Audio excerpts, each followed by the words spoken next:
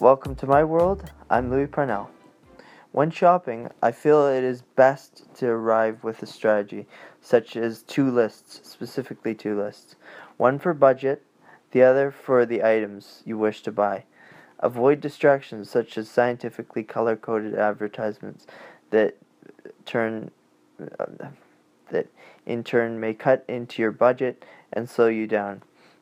These include junk food and soft drink stands. Upon finishing your shop, go to the lineup with the least amount of items per persons. I prefer to use cash in case my card malfunctions, but use your best judgment. It is also best to shop when you aren't hungry or super tired. When traveling, your choices depend on the mode of transportation available. Personally, with my condition, I prefer not to listen to people when I'm on the bus.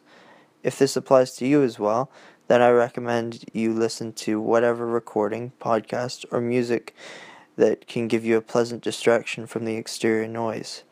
If you're in a car, maybe listen to the radio.